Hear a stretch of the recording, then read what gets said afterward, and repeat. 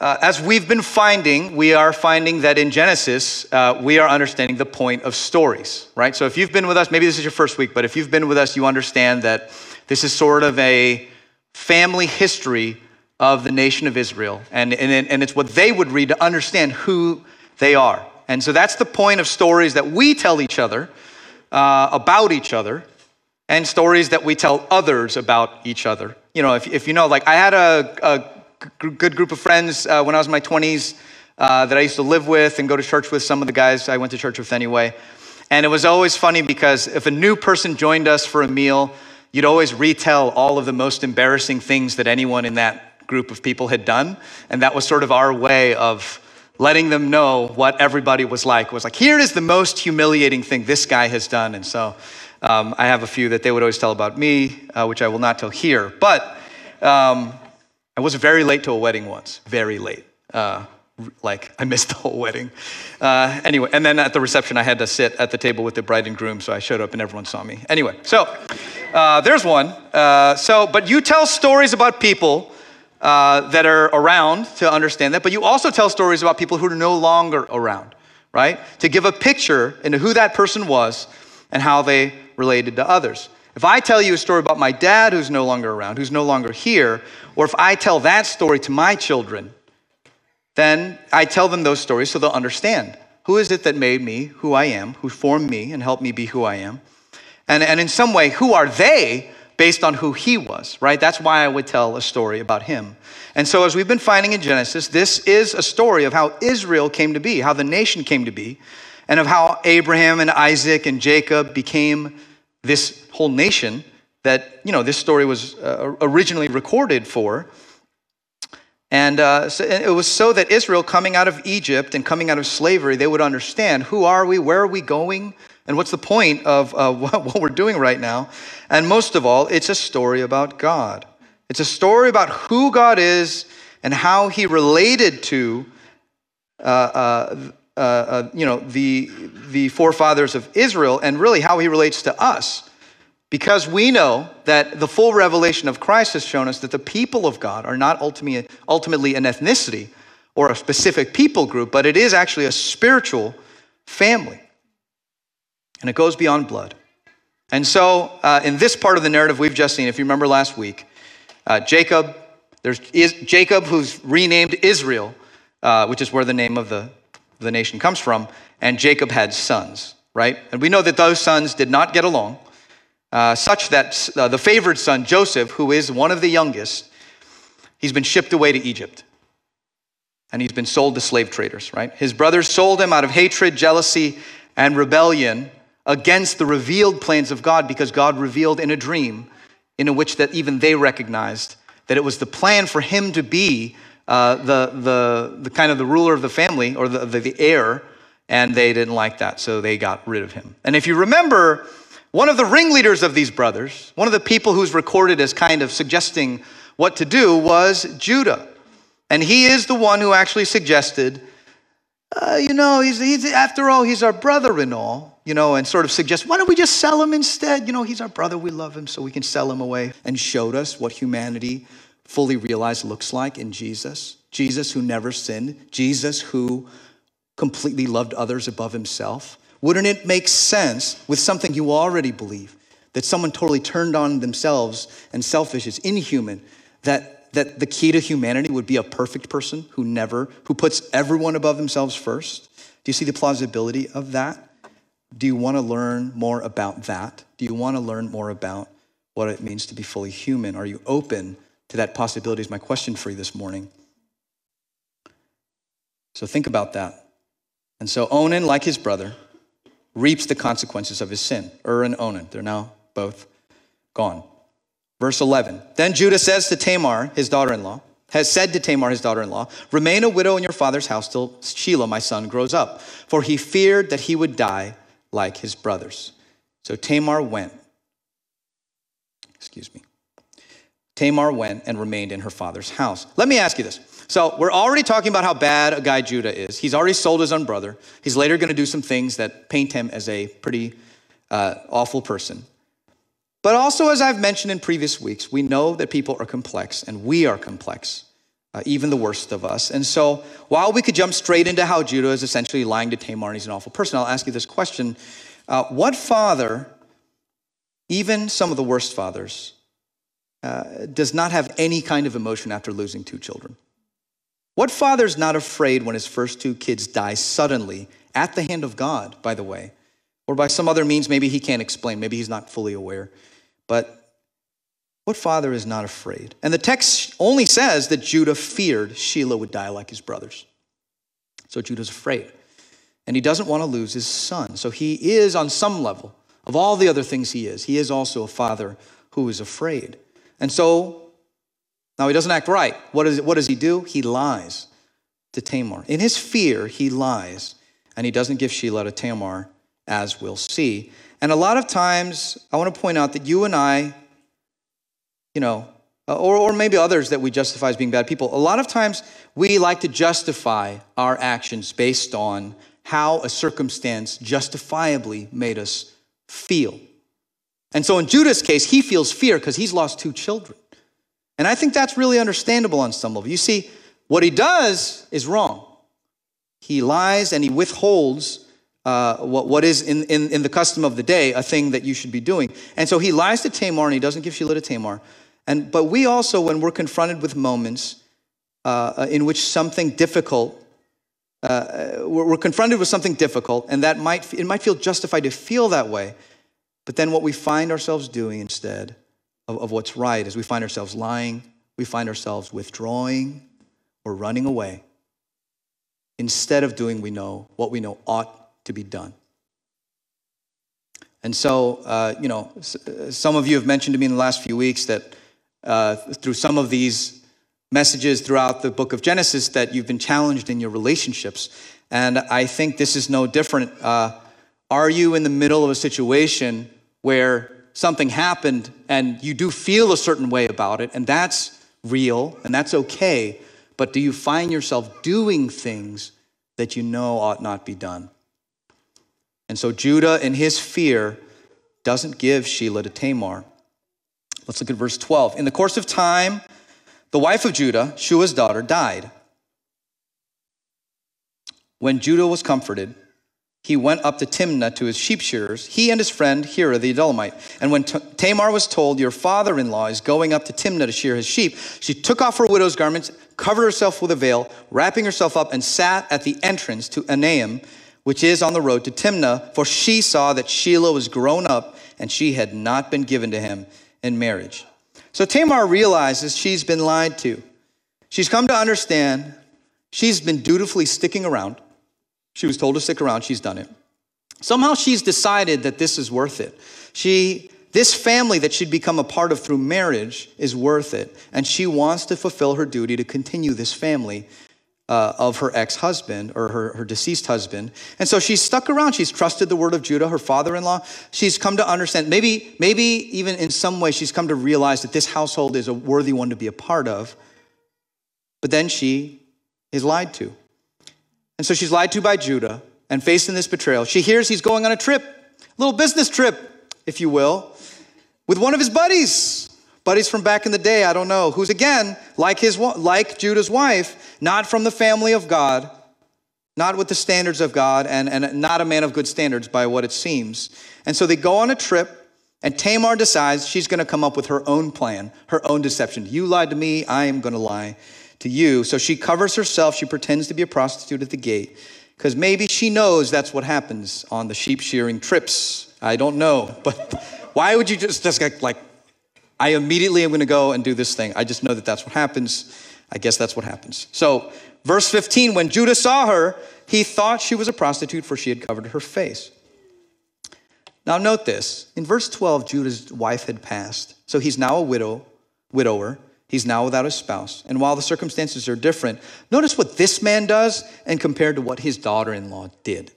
His daughter-in-law, her husband passes, and she's alone, and she remains alone faithfully in the house of God to wait and do what she knows must be done. So she actually does right there. And he, in contrast, the moment the time of grief is over, the moment or maybe he genuinely had grief, I don't know, But the moment the time of mourning is past, he goes out with his friend and he finds himself someone that he thinks is a prostitute. Do you see the contrast here?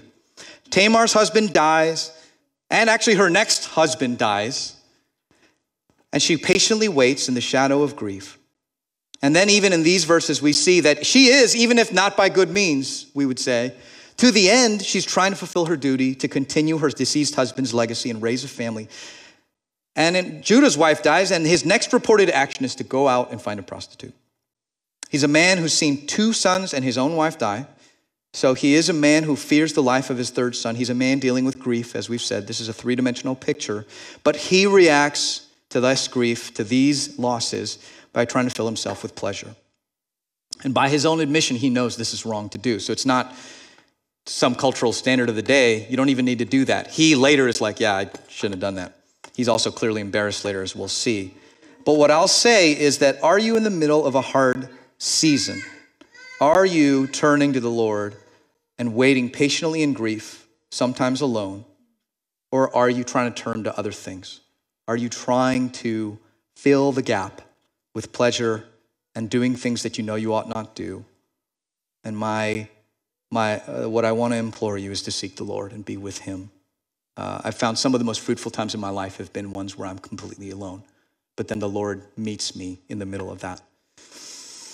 Learning to be alone, ironically, has helped me be not as alone in life. So, verse 16. He turned to her at the roadside and said, "Come, let me come into you." For he did not know that she was his daughter-in-law. She said, "What will you give me that you may come into me?" He answered, "I will send you a young goat from the flock." And she said, "If you give me a pledge until you send it." He said, "What pledge shall I give you?" She replied, "Your signet and your cord and your staff that's in your hand." So he gave them to her and went into her, and she conceived by him. She became pregnant. She arose and went away. Taking off her veil, she put on the garments of her widowhood. So Judah promises a goat as payment, and he says, I'll give you a goat. It's okay. Well, what guarantee do I have? I don't see the goat. And he says, I'll give you my signet that I use to sign official documents and the staff in my hand, which is a very, kind of I don't know. It's not his car, but, it's a pretty big deal, his staff. So these are very personal items that identify who he is. Maybe it's like his wallet and his social security card, or, something very, very important that identifies him and is official. So the transaction is complete. Tamar goes home. And when Judah sent, verse 20, when Judah sent the young goat by his friend, the Adullamite, to take back the pledge from the woman's hand, see, this is like the kind of buddy he is. Like, can you go take care of the payment? That kind of buddy, right? He didn't go himself. He's like, I can't be seen. Can you go take the goat? He did not find her. Verse 21, and he asked the men of the place, where is the cult prostitute who was at Enaim at the roadside? And they said, no cult prostitute has been here. So he returned to Judah and said, I have not found her. Also the men of the place said, no cult prostitute has been here. And Judah replied, let her keep the things as her own, or we shall be laughed at. You see, I sent this young goat, and you did not find her. So he essentially absolved himself of the responsibility. He says, hey, let's just cut bait. This is humiliating. And, this is like, we know certain places in certain towns, they have certain kinds of activities that happen, and nobody wants to be caught red-handed having done that. And so Judah, he wants to save face. So he says, let's just leave it all alone, lest I be humiliated. And so there's no question that he knows what he's done. And he knows that this was something both disgraceful and immoral by his own standard, as you'll see by his own words. Next. Verse 24, about 3 months later, Judah was told, Tamar, your daughter-in-law, has been immoral. Moreover, she is pregnant by immorality. Judah doesn't say, guys, it's not, look, she's going through a lot. Maybe she went on a business trip. That's not what he says, right? He says, bring her out and let her be burned, right? All right. So he says, bring her out, let her be burned. And you see the incredible double standard he's putting on her. He's willing to put his own daughter-in-law to the flames for something knowingly he just did. And I want to say aside, especially to our women here, but to our men also, this kind of double standard, we're given clear indication here in the Word of God that it's completely wrong. And there's no place for that in the family of God. And there's no place for that in our world. A lot of times we see that people's impressions and their culture and whatever it is, you see people in power getting away with things, and you see people who have no power just being put to the flames. I just want to say that that dynamic is there, and for some of you, that's deeply sensitive. And so I want to say it's something that doesn't please God and is not part of how his family works.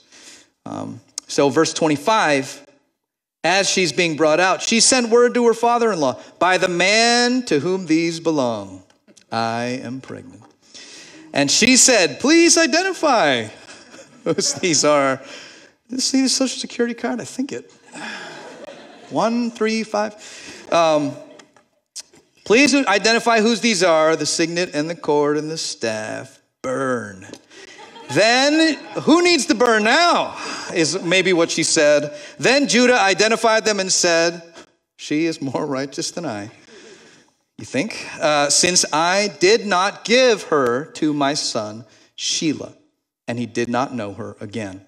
So he says, let her be burned. And she says, you know who should be burned? You. And then Judah identifies his wallet and keys, and he says, she's more righteous than I. And the Hebrew actually says, she's righteous, I am not. And I think this is, by the way, kind of to get a little bit doctrinal, I think it's a comparative righteousness. It's not, she is perfectly righteous. This is not Jesus' righteousness, if you will. But it's not saying she's without blame of any kind, unless we're going to somehow now twist ourselves into a pretzel to say it's good to lie and pretend to be a prostitute. But what he's saying is comparative. And that's why translators have, by the way, just to get into the weeds, most versions of the Bible translate this literal thing as, she is more righteous than I.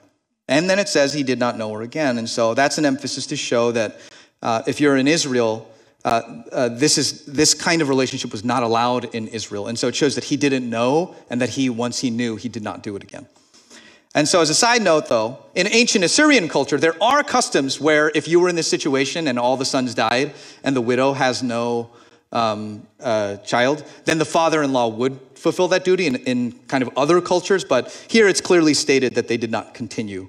And that clarification is needed, right, based on the culture of the time. So Judah in this moment is confronted with his own hypocrisy. He's confronted with this double standard that he's put on his daughter-in-law. He's confronted with the unrighteousness with which he has behaved, his own behavior. And he says, you know what? I'm completely in the wrong. And he completely owns it, and he backs off.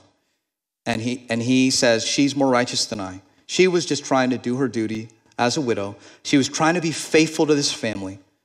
And I have just been out to no good. She's exposed that I am wrong. And so Judah is actually humbled. And this is actually a watershed moment for him. It's a moment of transformation. He immediately recognizes his fault and he confesses without excuse. And what we're going to see later is this picture into who Judah was, what he goes through, and who he becomes as the eventual heir of the kingdom in some ways, to carry the promise that's given to Abraham and Isaac and Jacob all the way through until it comes to King David and then Jesus. So he acted out of fear and he's exposed. And his wrong actions out of that fear are exposed. His actions to cover over grief with lust, with seeking pleasure instead of dealing with his grief the right way, maybe, those are exposed.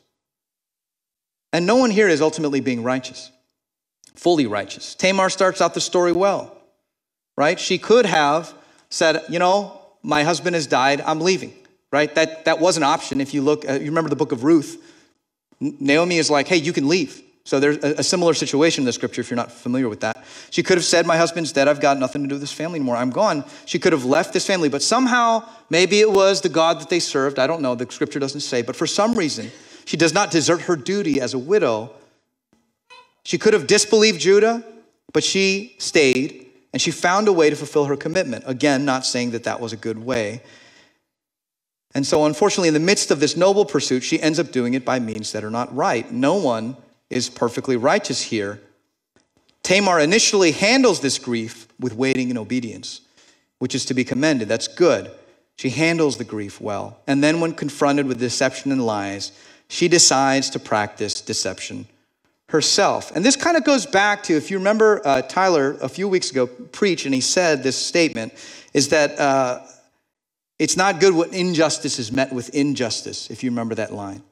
That suddenly when someone stoops to something, when you stoop to it as well, this isn't the way of the cross. This is not the way of our Lord. It's not the way of the Christian, and it's not the way of Jesus.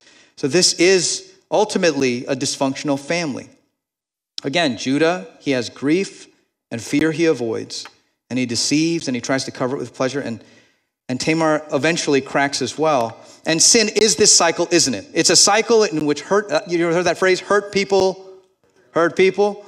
Hurt people, hurt people. Sin begets sin, and it never seems to end. You're holding on. Maybe you're like Tamar, you're holding on. Maybe not the same circumstance, I'm sure. You're holding on, and then someone just comes along and decides they need to twist the knife a little more. They say something, they do something, and then we can't help it. We react. And we are guilty, but we also see a glimmer of hope. Where, pray tell, in the rest of this chapter is the glimmer of hope? I don't see it. I didn't see it either initially, but we will see it now. Verse 27. When the time of her labor came, there were twins in her womb. And when she was in labor, one put out a hand, and the midwife took and tied a scarlet thread on his hand, saying, "This one came out first." But as he drew back his hand, and behold, his brother came out. And she said, "What a breach you have made for yourself." Therefore his name was called Perez. After his brother came out with a scarlet thread on his hand, and his name was called Zerah. Perez means breach, by the way, so that's why they add the phrase there. And so the younger becoming preeminent over the older. This is a theme that God weaves consistently into the history of Israel. And what is that about? And where is the hope in that? Where's the hope in this story? What are you about to say? Because we're almost done, aren't we? I'm kidding. This is God looking after the overlooked. Why do we keep getting these stories of women and the younger child ultimately being cast in a righteous light or being given attention and care by God? Why is this the origin story of Israel? Why isn't it that the firstborn is the strongest? Why isn't their family history like these noble, awesome, perfectly traditional families and with a grand and majestic history? Why do they just have these weird families with younger siblings getting the place of honor and all this kind of horrible lying and discord? And why is the daughter-in-law painted more righteous than the actual father of the family? Why is the youngest brother given the blessing? What's going on? You see, this was the way of God showing his concern for the broken, for the downtrodden, for the overlooked. God will allow Perez's descendants to become the honored chief of all, the captain of King David's army, he who is born under not great circumstances. Perez's line would be where King David comes from, the line of the king of the universe, the maker of everything, Jesus Christ. And all of that through Tamar. Tamar, who wasn't even originally from the family. She was an outsider. She was overlooked like Ruth, like Rahab, like many in the Old Testament. Outsiders that are given this place of honor in the line of Jesus, our King. The sin of Judah is exposed by an outsider who was originally outside, but who would join the covenant community. Tamar is previewing the fact that the family of God one day would be revealed not to be one in which the blood matters, but to be one in which God's Spirit is working through a community of people that display his work in their lives, regardless of where they come from or the family they come from. 1 Corinthians 1, 27 through 29 talks about this. But God chose what is foolish in the world to shame the wise. God chose what is weak in the world to shame the strong. God chose what is low and despised in the world, even things that are not, to bring to nothing things that are, so that no human being might boast in the presence of God. Do you think Paul knew the Old Testament well? Do you think he knew this story? He certainly did. And so what we see in Tamar and in Perez is God's concern for the overlooked, God's continued theme of looking after and giving honor to those that are last. And so do you feel a little bit unseen this morning? Do you feel forgotten? God sees you, God knows you, and God has not forgotten. In fact, this is kind of how he works. You heard this morning, You think nobody notices you. You go to work, you go to school, you just live in your life, you feel invisible. This is the place for you. That is a place where God is. But what we also see is the scandalous nature of God's grace. Because God is not just about the downtrodden and the unseen. He's also for Judah. We see in Judah a man who, instead of justifying himself, because when he's confronted, instead of making excuses about his fears or his grief, when he's confronted, he confesses, he repents, and he humbles himself. And as you will see, he will learn the way of the Lord and the way of the cross. And this is the scandalous nature of grace as well. God does look after those who are outcast and elevates them, but he also forgives sinful people like you and me when we turn and we repent and we lean upon the sacrificial work for us given by Jesus. Somehow it's this moment of Judah confessing when confronted and exposed. This is kind of his watershed moment. This deeply sinful person. He is in the line of King David and of Jesus. And what's even more scandalous, this guy, in Revelation 21:12, it says that at the end of all things, when the whole earth, all of creation is made new, like the body of Jesus, that at the end of all things, when we stand with him, when those of us who are in Christ, when we stand with him, when the justice of God is fully enacted, when those whom the Lord does not know are sent away, and when all of creation is made new, and there's new heavens and the new earth, there will be a wall. And look whose name will be on it. Revelation 21:12. It had a great high wall with 12 gates, and at the gates 12 angels. And on the gates the name of the 12 tribes of the sons of Israel were inscribed. What does that mean for us this morning? It means that nothing you have done can separate you from the loving forgiveness and the presence of God. Nothing you've done can separate you from the loving forgiveness and presence of God. You see, you and I, we can get worried. We're in tragedy. We begin to shrink. We act in fear. We act in grief. And in loneliness, we begin to act.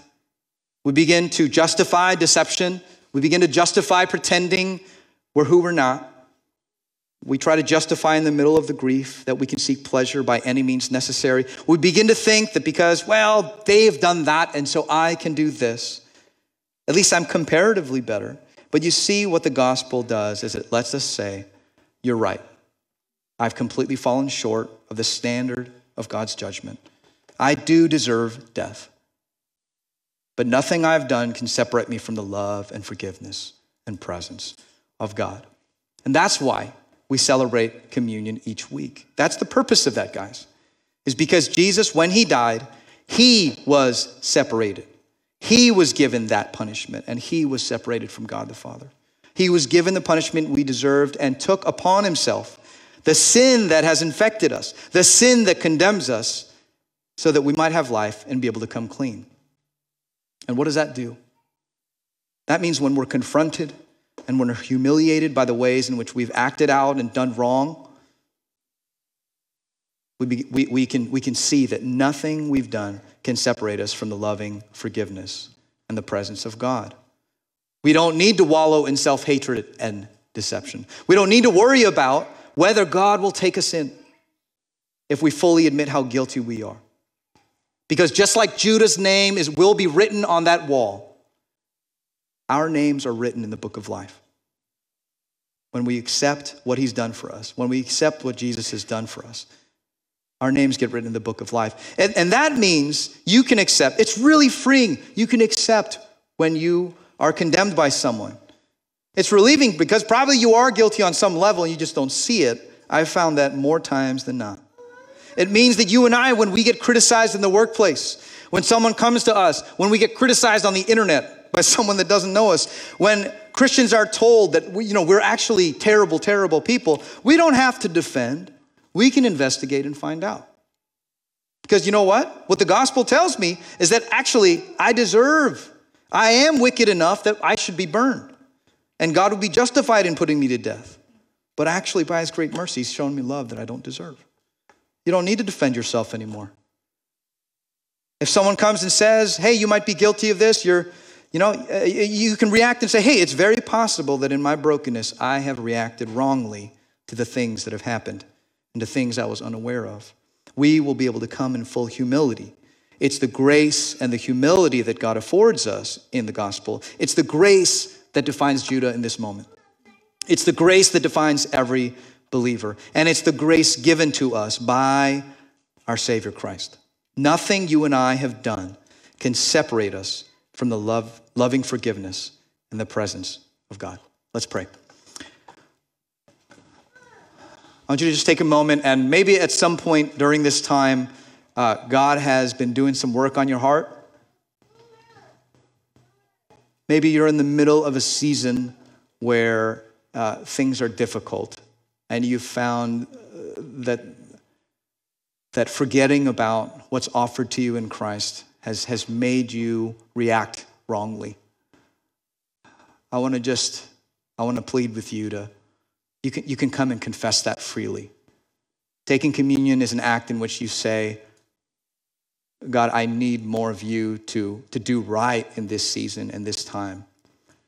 And I want you to take a moment and ask him for that help. If you're not a believer this morning, communion is not for people who aren't leaning with their whole lives on the work of Jesus on their behalf, who haven't submitted themselves fully and said, God, I'm yours. My life is yours. Who I am is yours. I accept what you've done for me, and I live my life through you. And so we'd ask you to not take communion, but I want to ask you, do you want to know what it means to be human? Do you want the opposite of the inhumanity of a person totally turned in on themselves? Do you want to experience a greater degree of life by escaping this sort of poisonous reaction, this self-perpetuating cycle of sin that you see in the world?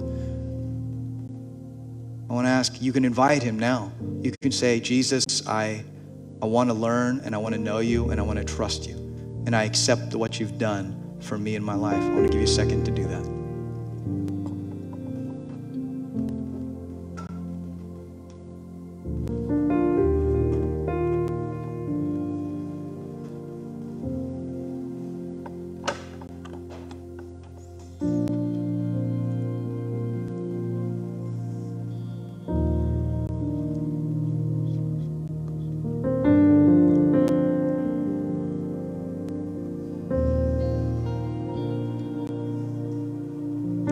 Some of you are having trouble this morning to sort through, like, what does all this mean? And I want to encourage you, there'll be people on my right against the window, especially after worship, to talk and pray with you and to listen to God with you. I want to encourage you to do that. God, we come to you this morning, people who see in this picture a picture of ourselves, whether we are overlooked and forsaken and not thought of, placed under double standards, sometimes even within the family of God, or whether we are sometimes just out doing wrong in the middle of the complexity of life. We need your help, God. We need your spirit. We need your guidance. We want to be people who act like you did. For you were forsaken, Jesus, and you loved anyway. You were betrayed by your closest friends, and you turned around and you loved them and you died for them. You took your enemies who hated you and you died for them. Getting hurt didn't cause you to close your arms. Getting hurt, you still opened them. We want to be people like you, and thank you, Jesus, that through you and through your spirit, we can do this. We can experience life by your spirit. We can have love where we thought none was possible. We can have warmth and affection where it did not exist. We can stop this cycle and instead be salt and light. We can instead find renewal in the loneliness. We can instead find joy in the middle of grief. Thank you, Jesus. Thank you, Lord. Thank you for being our God and being faithful. Thank you for coming and doing it for us and showing us what it can look like. Thank you for the honor and the privilege to walk in the midst of it all. and to react the way that you would and to draw upon you for strength. Be with us as we have this moment of communion and response, as we continue and as we spend this time responding to your word and responding to what you're doing in our lives. I want you to take a moment, and some of you still have not yet really asked, God, do you have anything to tell me this morning? I want to give you just a few seconds. Ask him that question. If you think you hear something, write it down. Write it down. Ask somebody about, do you think this tracks? Is this real? Take a moment. God, do you have anything to tell me this morning?